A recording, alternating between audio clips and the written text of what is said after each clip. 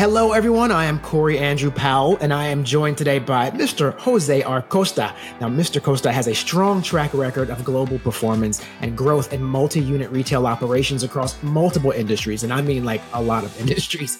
He currently serves as the CEO of Magnolia Car Wash Holdings, an express car wash operation with over 100 locations across the U.S., and he's also the author of a book entitled Leading with Edge, which features the concepts of leadership as a practice that invites just working knowledge of how to be a leader with determination and grit and what it takes to be a strong leader. And the book is awesome. He was so nice. He signed it for me when they sent it over. So I appreciate that. So Mr. Costa, welcome to Motivational Mondays. Thank you, Corey. Great to meet you. Thank you. Thank you so much. So I want to begin by just saying, first of all, you tell the story in the beginning that I related to. You talk about this poster with the goldfish all going in one direction, and there was one blue fish going the other direction. And when I was reading that, I was like, that seems so familiar to me. And I couldn't figure out why it seemed familiar to me. And then I kept reading. And then I said, oh, because I used to work at Young and Rubicam in the 90s. Oh, wow. What a small world. Yeah. And I was like, I know that thing, because that was like a big deal, right? Just to be like, to not to be one with the crowd and to stand out. So, I thought that was really interesting that you told that story. I love that you broke your book down in what I say are very actionable steps. And you even talk about how there's very often there's all these self-help books out there, but they don't really give you steps, things to do. So you do that very differently in your book. And you break it down in 4 sections. One is knowledge, expectations, and then hard work, and then trust. So beginning with the knowledge section, you talk about humility, the importance of humility. So share a little bit about why that's important for leaders to have humility. Yeah. So it took me multiple years to write that book, and they say that a book is obsolete the moment you publish it, right? Because you continue to learn and develop. But I feel one of the common denominators of great leadership is humility. Is that ability to be a good listener? Is that ability to put your ego on check and not be arrogant? Not using your title or your position to communicate power or importance. But on the contrary, when I walk around and I meet people, I just say that I work in operations. I never use the title CEO because it truly doesn't mean anything to me. And there's another component of humility, which is around knowledge and accepting that you don't have all the answers, right? And relying in a diverse team, relying in curiosity, reading, exploring new companies, new industries, new ideas, and then collecting those ideas to bring them into your organization and implement innovation. Yeah. You do make a really great point of that in the book a few times about, not being the person with all the answers, but the importance of knowing that you don't know all the answers and having the ego checked. You talk about the ego because very often it's the ego that stops you from owning up to being wrong or asking others for opinions. So do you find that ego is really sort of like the main thing that people are grappling with when they don't have humility? It's a combination of ego. It's also insecurity, right? And immaturity. Earlier in your career, you're trying to prove yourself. You're trying to come across maybe more knowledgeable than you really are. And I love the Bill Belichick, Nick Saban quote of, don't look at the scoreboard, just put your head down, do your job, put scores on the board, put points on the board, and you will get promoted. Right. Many people are always obsessed with the new job, the new title, what's next. But I always believe that someone is watching and that if you put your head down and do a great job, everything takes care of itself. You'll get promoted. Yeah. It's so funny you bring that up because I shared recently in a conversation here on Motivational Mondays about how I had a boss who I wanted to get promoted, and I kept going to her every day complaining about what someone else wasn't doing. I was like, well, she's this and she's not doing that and she should be doing that. And I'm so tired of picking up all the work. And I would go in her office every day and complain. And finally, my boss said to me, because she was a little annoyed, She said, listen, you're not going to get promoted based on what someone else is not doing. You're going to get promoted and recognized for what you do. And at that moment, something shifted in me. I went back to my desk and I decided just to do what you said. I'm going to put my head down and just do the work. And it made all the difference. I was promoted within a few months. And so, I lived that. I really don't, I definitely agree with you on that. And also when it comes to success though, are you saying too that a person should not stay in a position without getting promoted, but you're saying almost like they should kind of just learn as much as they can while they're doing it so they are better prepared for whatever that next step is? That's right. Also, I remember I used to work for Yum Brands, the parent company of KFC, Taco Bell, and Pizza Hut. And when I first got hired, they hired me as a brand manager focused in the KFC brand. And that was my day job. That was literally my paycheck was connected to the objectives of that job description. So one day I walked into the chief marketing officer's office and I said, I love my job. I love what I'm doing, but can I work on this extra project? And he first said no. Then a few months later, I came back and he said, I see the persistence here. So I'm going to let you work on that, but your current job cannot go down. I need you to deliver your objectives. So in 3 years, I got promoted 3 times, not thinking that I want the next job, just thinking I'm going to do my current job to the best of my ability. And if I have a passion project on the side and I get permission to work on it, that may lead to something down the road. It also helped me meet new people cross-functionally. It helped me expand my horizons with the other brands. So that project eventually led to me working with Taco Bell and Pizza Hut, which wasn't part of my job originally. Right. So yeah, it's like, you just said, putting in the work, and you also gain then from that just a personal development. So it's not necessarily tied to an end game, but you've gained more knowledge because of it. So you're better because of it. And I think that's tied to something else you talk about too, which are the character traits that are, the most instrumental in leaders. And I think one of those would be the ability to have the growth mindset, which is what I always say is important. So talk about like sort of the characteristics of leadership that really tie into why the growth mindset are important. So I think it starts with being curious and having a routine. We're creatures of habit, right? So in my daily routine, for example, I wake up at 4:30 a.m. I go to the gym for 1 hour. I take my kids to school, and I get to the office and I carve out an hour to read. I read different publications. I read 2 books a week. I try to learn as much as I can, and then I use that knowledge to help me connect the dots. To your point of a growth mindset, in order to have a growth mindset in multi-unit retail, there's only 3 ways to grow a company in multi-unit retail. You grow the top line, which is a function of price and visitation or ticket, right? So you charge more or you come more frequent. Those are mainly the 2 levers of top line sales. Right. You control the bottom line by controlling costs. So that's another way of growing the bottom line. And the third way to grow is by adding more units. So I use my daily practice of reading how other industries are doing it, and then I take those insights and I apply them into those 3 pillars. How do I grow the top line? How do I grow the bottom line? And how do I grow more units? Yeah.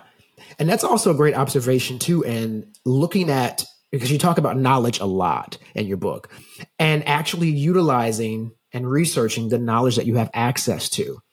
And that can help you sort of shape the decisions you're going to make by having more of like a knowledgeable, informed decision. Now leads me to my next question too, about common mistakes that C-suite leaders make.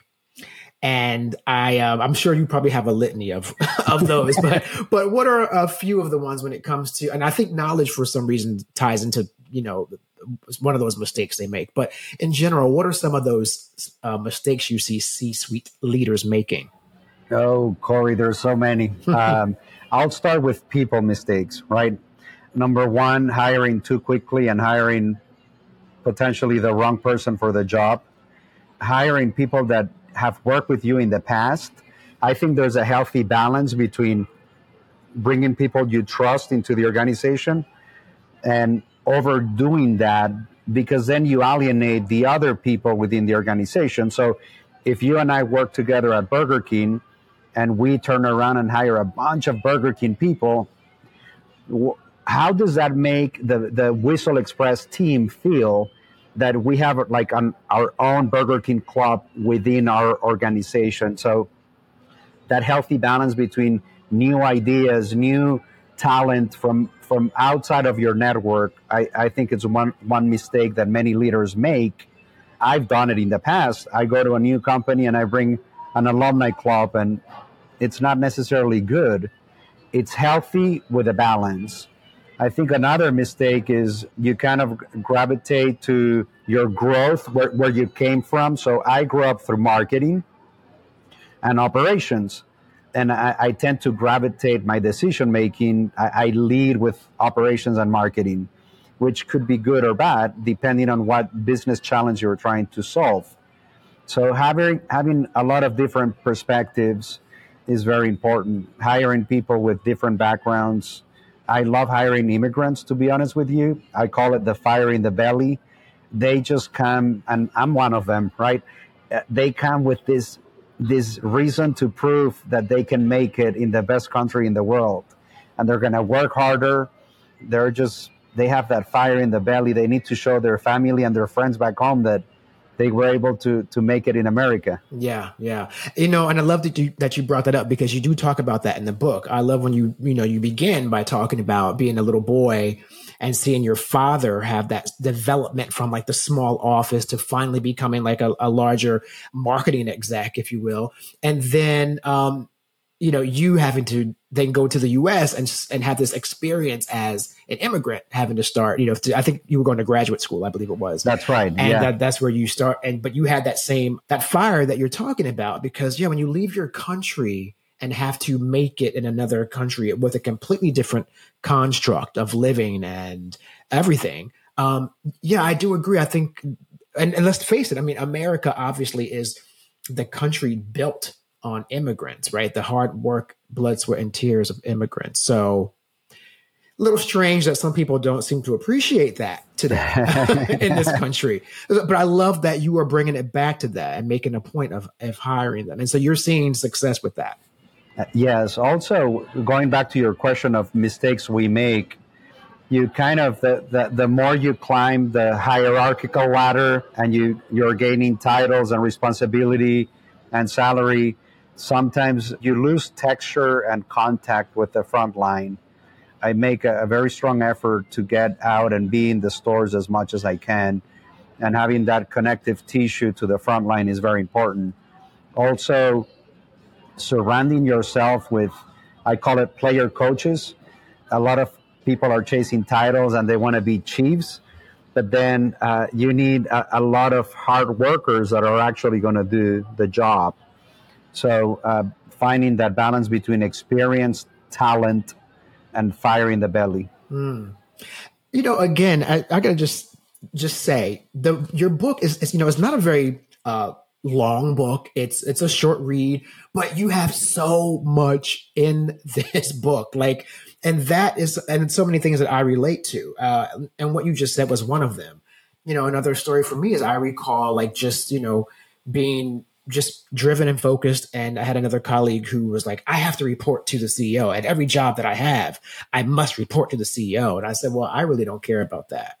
I care about doing the great work for the job that I'm hired for, and that we're going to pay me the salary that I agree to, and everything else will fall into place. So I love that you talk about the chasing the title thing, because I think if you're so busy chasing the title, you're missing out on the journey along the way of that you're supposed to be learning. Isn't that part of sort of the trade-off, right?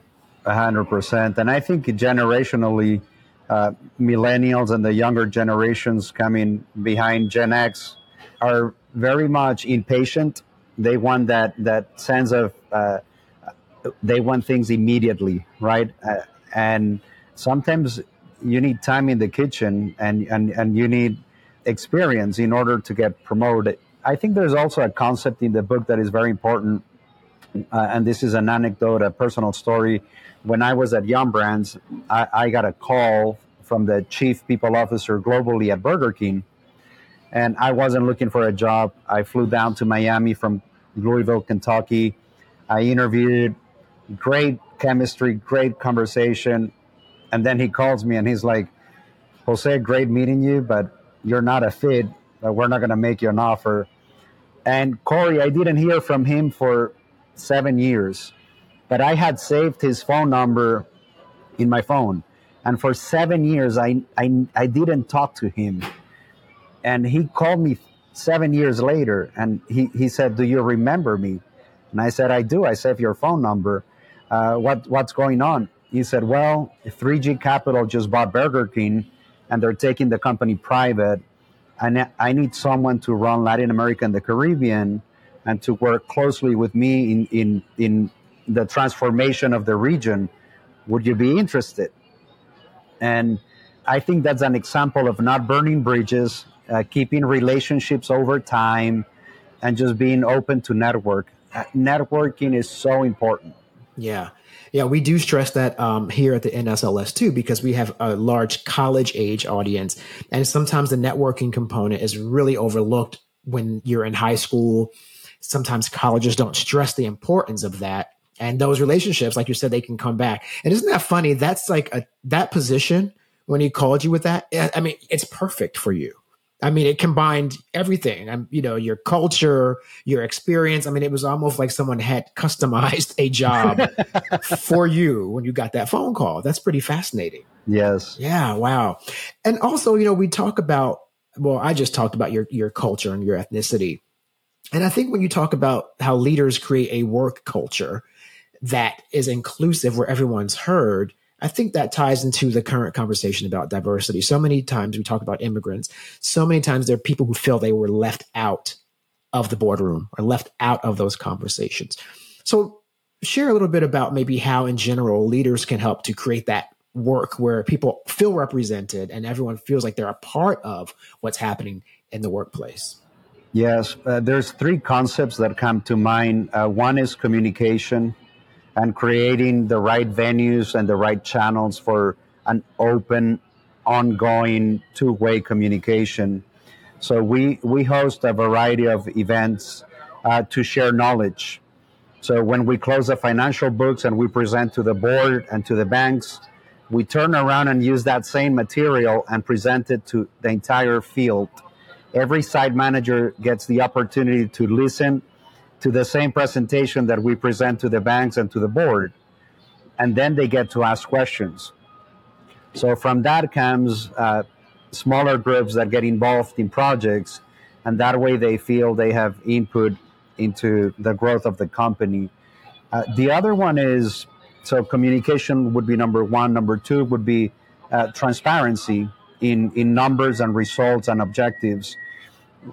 We use a very simple scorecard by position that ranks your priorities and what you should be focusing on. And we update those monthly. So it's a very good way of giving feedback to everyone on where they are, how they rank, where they stand. And they can use that data, again, to, okay, I need to work on this objective or the other objective in order to get my bonus. And the last one is that we practice a lot is candid feedback. If we come off a meeting and I see, Corey, that maybe you could have been more effective by tweaking certain things here and there, I always start with the positive and I praise you for doing a great job with the presentation. Then I give you the feedback and I say, Corey, next time, if you use pause as you're presenting and let the audience think about what you're saying, I think you could be more effective versus rushing through the content, right? And then I close the feedback session by reinforcing that positive message again. So kind of communication, transparency, and then that continuous feedback are 3 mechanisms that we use. Yeah, it's so funny because feedback was my very next question, to talk about how you address that in the book. And I was just going to have that same conversation with you, whereas you talk about leading with the positive, because a person will be immediately shut down if you just call them in the office and just go in at them about what they did wrong. So I think you make them less defensive by saying, hey, here's what you did great. Here's where we have opportunities. And you use a great example in the book. You talk about the person who did the presentation and she had her legs crossed, and that looked like a lack of confidence, or maybe she was like nervous. And you said, you did a great job. Everything was excellent. And then you say, and here's something to make it even better next time. I think you said, if you plant your feet solid in front of you and they're kind of parallel to your shoulders, you look more confident. And they took that advice, right? 100%. Yeah. And that ties back into, that's what I'm saying. Your book is so amazing because it's so many great examples and actionable steps. That goes back into the willingness to take criticism and hear it. And you say something that one of my things I love too. I have so many highlights here. You have a quote here that, it's my favorite. It says, those who can't admit when they're wrong, who can't put the right answer ahead of their need to be right, they're more likely to dig their heels in and make a bad situation worse. It's just perfect, that example. And so, yeah, that's how you lead basically now as a CEO. That is something that you adhere to. 100%. You need to, you don't have all the answers. And it goes back to humility, to your first question when we got started today, seeking diverse views, seeking different perspectives, being honest and transparent. There's another phrase that I like, which is, it's better to be respected than to be liked. Mm-hmm. And sometimes when you provide feedback, people, if you're defensive and you put a wall up, you're not going to internalize that feedback. And you need to be conscious and have enough awareness to lower that wall and listen to the feedback if you really want to get better. Mm-hmm. Yeah. And I think all that ties into another area of your book too, which talks about the emotional intelligence component.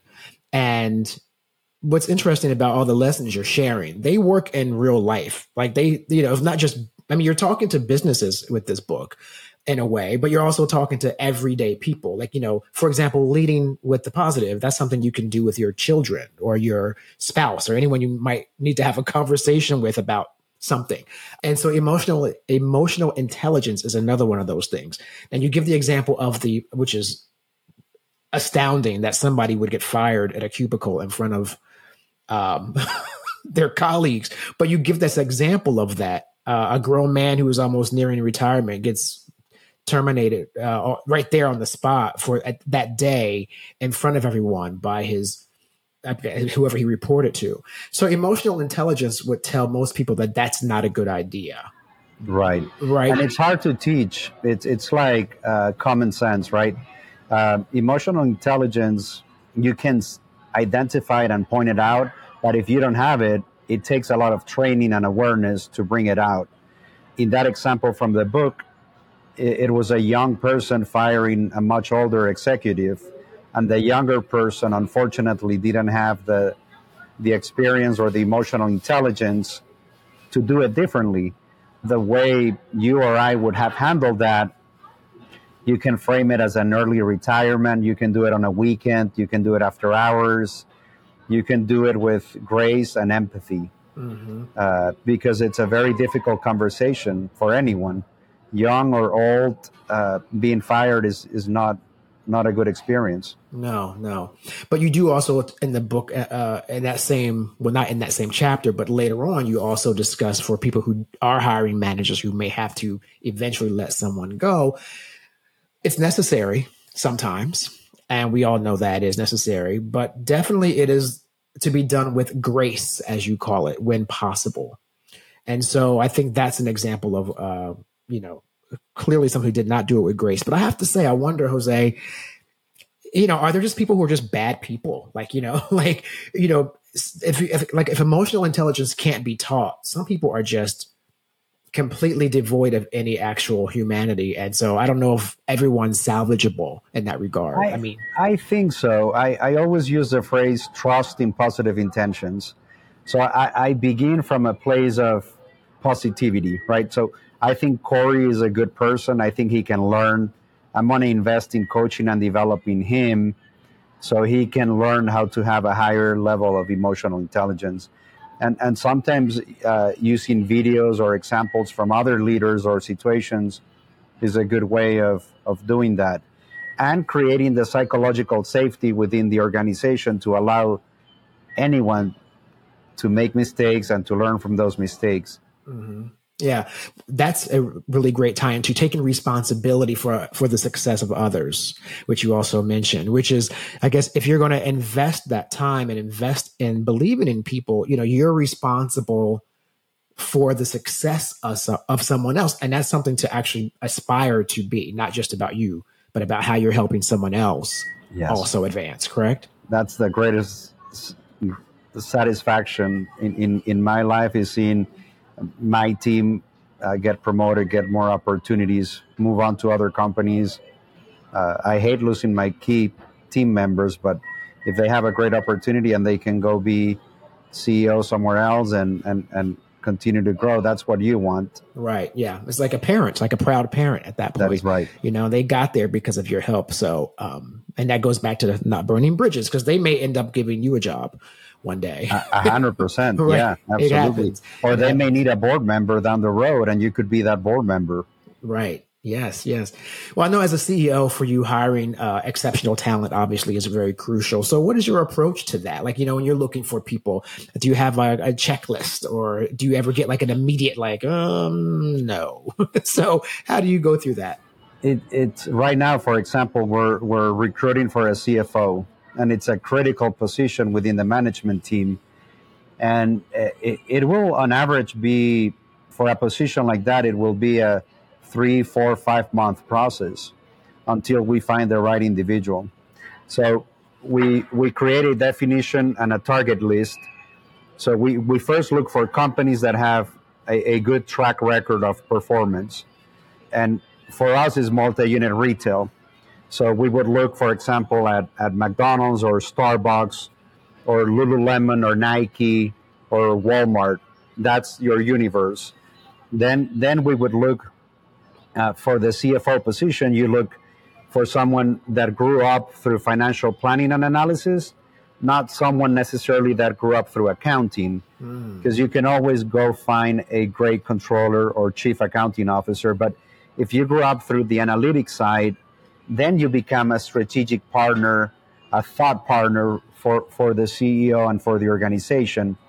So that helps you narrow the universe. So we start with the companies, then we start with the department. We want finance, planning, and analysis. We don't want accounting. And then you start with your network. Like, do I know anyone in that organization, or do I hire a recruiting firm to go target that organization? So we probably have interviewed 25 individuals. We boiled down from 25 down to 5, and then we bring them into the office. And we have them interview the entire board, the entire management team. We have them do an assessment with an executive coach. It's a long, long process. And then we pick 2. And out of those 2, they go through a final round. And then we pick 1. It's like Survivor. It's like who's left on the island when you're done. My goodness. It's that old cliche of hire slow and fire fast. You need to make the right decision. Yeah. No, it's important. And even the organization I work for, it's very funny. We talk about, like, we always make jokes about how the interview process for some of us was like really extensive, but we also have a really strong culture, and we all understand each other and do well together and work together. And that's the point of taking that time to make sure you hire the right people. I mean, you're never going to get it always right, but and that's where and everyone finds this very unique to us. We have as part of our team, we have an executive coach that coaches the management team on an ongoing basis. So he understands the team dynamics. He understands the strengths and the opportunities that each one of us has.